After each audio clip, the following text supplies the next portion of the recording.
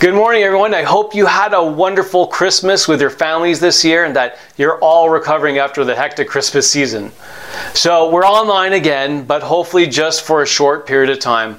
Although we have not been given a mandate not to meet in person, the leadership here at Elam agreed that for this week in particular, we should probably go online.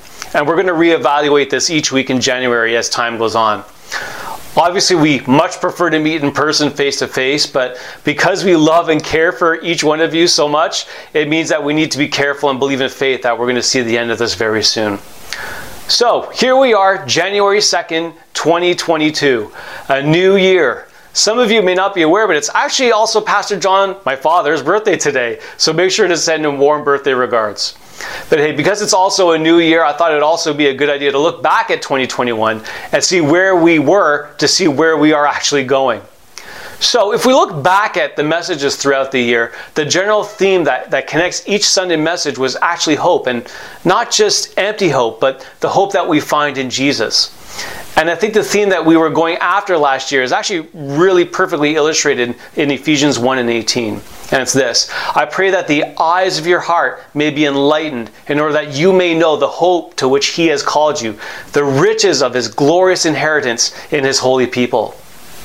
I think our eyes truly had to be enlightened this past year in order to see hope because of all the difficulty we all faced in several different ways. Regardless of what we see with our eyes and what we hear with our ears, we have a glorious inheritance despite any momentary affliction. And hope in times of trouble is actually part of that amazing inheritance. I also think that when the eyes of our heart are enlightened, a personal change occurs in us. I do believe, obviously, that God does that work, but there also has to be a willingness in us to allow him to change us, which is what I believe is what we're going to aim for in 2022. Transformation. If we are new creations when we are saved, there also has to be new habits, new ways of thinking, new ways of conducting ourselves, new everything. And here's the challenge though. There will be a spiritual battle in your life when you commit your life to transformation, which is why I think it's a good idea to understand exactly what spiritual warfare is so that you're equipped going into this new year. Pastor John actually recorded a message back in the fall, and we kind of held on to it and didn't publish it until now. And this is what I want to show you today. So this will be the start. This will be our intro to where we are going this year. So let's commit to change. Let's commit to transformation and understand what is actually happening in the spiritual realm when we commit ourselves to him. I pray that this message is a blessing to you, and I wish you all a very happy new year. Good morning, everyone. We've been studying the weighty subject of spiritual warfare. Everyone experiences the struggle between good and evil. It comes at us from the world, the flesh, and the devil. It is the history of humanity and feels like at times we're in a losing battle. However, the fact is that in Christ, the battle has already been won by the decisive victory of the cross. Unfortunately, as a whole, the church is still fighting evil as if the cross had never happened. We're trying to overcome in our own human strength and missing the power of recognizing that the battle is the Lord's. Paul gives us this insight in Ephesians chapter 6 and verse 12. For our struggle is not against flesh and blood, but against the rulers, against the powers, against the world forces of this darkness, against the spiritual forces of wickedness in the heavenly places.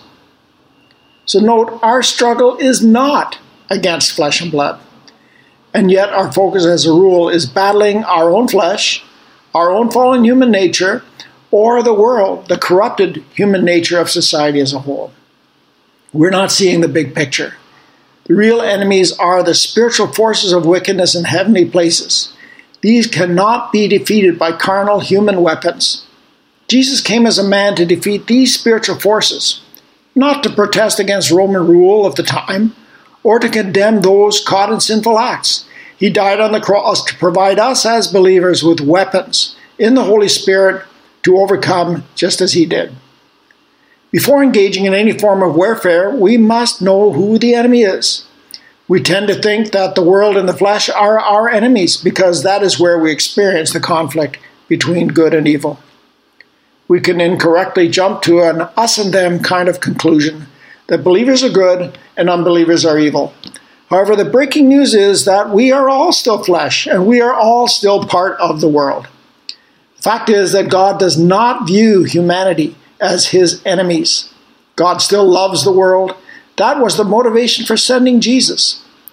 Flesh is our human nature, but Jesus took on flesh and blood, and is flesh and bone forever, forever the Son of Man.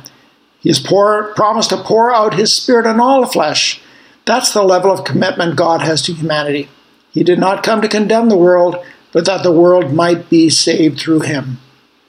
It is true that the world and the flesh are alienated and hostile to God. The Lord's battle objective, however, is to liberate the world and the flesh from the corruption of evil and to reconcile all humanity to himself. The world and the flesh are victims and pawns of the real enemy, the devil, and his empire of darkness. As believers, we're called to join God's battle to withstand the assaults on our souls and on humanity that come through the gateway of the world and the flesh by recognizing that the true source of conflict is the spiritual realm. Although it is not an arena that we are experienced or comfortable with, we must learn how to do battle in that zone and be able, at the end of the day, to say like David in Psalm 144, "Blessed be the Lord, my rock, who trains my hands for war and my fingers for battle." The book of Daniel is the only book in the Old Testament that gives insight into the spiritual conflict in heavenly places that have a global influence on all of humanity. Toward the end of his life of faithful service to the Lord, Daniel was given prophetic insight to the unfolding script of human drama with the rise and fall of spiritually empowered empires and the climax that will take place at the end of this present age. Along with Jesus' teaching in Matthew 24 and the book of Revelation, we get a view of the bigger picture and the true scope of the battle that will become evident at the end of the age. I believe it is more important now than ever that we learn how to war in the spiritual arena, as there is evidence that we are approaching the end time, that Daniel, Jesus, John, they all spoke about. Mankind is facing global existential threats on so many fronts: environmental, nuclear war, famine, pandemics, cyber threats, artificial intelligence, terrorism, natural disasters, unusual autoimmune diseases, and a rising threat of chaos and authoritarianism. Global media gives everyone real-time engagement, breeding hopelessness, despair, terror, and anger. All of these calamities are referred to in the biblical references to the end times. The key to warfare in the spiritual zone is the power of the cross and the new law of grace, which includes submitting to the Holy Spirit. The cross is not just the weapon for our personal victory, but sufficiently powerful to tackle the global human dilemmas and save the many. The church's role is more than self-defense. We are here as the body of Christ to destroy the works of the devil. Wars are made up of many battles, but usually with one decisive battle. The war may continue, but victory is assured after the decisive battle. The Lord's endurance of the cross was the decisive battle in the spiritual war for the soul of humanity. It guarantees our victory. Here is why. First, as promised to Adam and Eve, Jesus crushed the serpent's head on the cross. That means Jesus crushed the devil's right to rule, as well as his means of ruling over mankind. In the upper room, Jesus told his disciples, "The devil has nothing in me." The cross took away the devil's right to rule over all of humanity. The devil's primary objective in the war is to prevent man from fulfilling God's original plan of human partnership in dominion over the created realm. Until the cross, it looked like a slam dunk. All humanity, even the heroes of faith, had sinned and come short of the glory of God. Every human would therefore die and face eternal judgment. But now, not every human. One human, Jesus Christ, was sinless and did not fall short of the glory of God. Though he bore our sins and died, he rose again, ascended, and is now seated at the right hand of majesty. Hallelujah. That is the place of ultimate authority. Jesus won the right to rule as a man over humanity. He was the counterexample that defeated the general rule that all humanity was guilty of sin and worthy of God's condemnation. Now the devil can never achieve his objective of sabotaging God's plan of partnership with humanity because of Jesus and the magnificent new rule of his grace. The cross takes away the devil's means of ruling over humanity. That is his power. The foundation of the devil's power to control is fear. The cross was the ultimate instrument of control by fear. Execution by crucifixion unleashed the full force of human atrocity, oppression, and injustice, as well as the unimpeded wickedness. Jesus did not succumb to the devil's methods.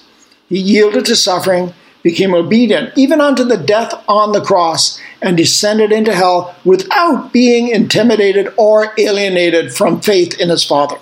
The devil's most powerful weapon against humanity failed with this man, and in fact it backfired. One man disarmed the devil and his administration, making an open show of the defeat. The river stone found the giant's head. Perfect love cast out fear. Thirdly, the cross proved that Jesus is the legitimate substitute for our eternal death sentence. Substitutional sacrifice was introduced as a legal instrument when an animal was killed to cover Adam and Eve's nakedness. But there's more to the cross than meets the eye. Jesus offered himself up through the eternal Spirit. He was not a substitute for our natural death, but rather our eternal spiritual death, which is eternal separation from God, the author of life. Remember how Elijah challenged the idolatrous priests by his sacrifice that was consumed by fire from heaven? Fire from heaven was proof that the sacrifice had been accepted by God. The eternal Spirit is the holy fire that received Jesus as an acceptable sacrifice for the sins of the world. He was declared by the Spirit of holiness to be the Son of God with power, attested by his resurrection. His resurrection demonstrated the refining power of the eternal Spirit, the holy fire that can transform the human body from perishable to imperishable. Because he bore our judgment, the same Spirit that raised Christ Jesus from the dead will raise us up as well. The cross also helps our here and now battle with evil. The cross opened a new and living way of escape from corruption and is the route for many more sons. The war is not over, but the objective of preserving humanity for eternity has been met. There is a man in glory. His objective now is to bring many more sons to glory by leading us in his triumph. Each of the outcomes of the decisive battle Jesus won paves the way for us to follow. Jesus weaponized the cross and equips every believer with its power to overcome the devil and the powers of wickedness in heavenly places, just as he did. Whatever happens on earth, our eternal existence is now guaranteed. The devil has already lost the war. We are battling for planet Earth from a position of assured victory. Amen. Let's pray together. Father God, we thank you that you sent your Son because of your great love for us, to redeem us and to reconcile us to yourself. Jesus, thank you for the cross where you defeated our mortal enemy Satan on behalf of all mankind.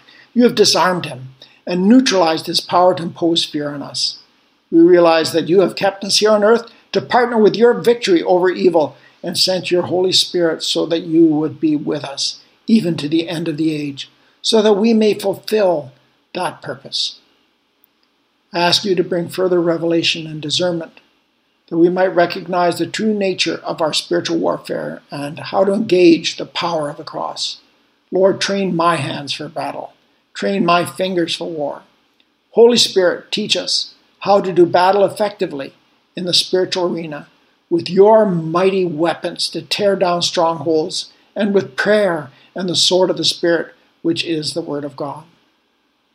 When times become more perilous, draw us nearer to yourself. Let faith arise, give hope that can be communicated, and let your love flow from us that the many will be drawn to you, the only hope of salvation. This we ask in the glorious and wonderful, powerful name of Jesus, our Lord. Amen. God bless you.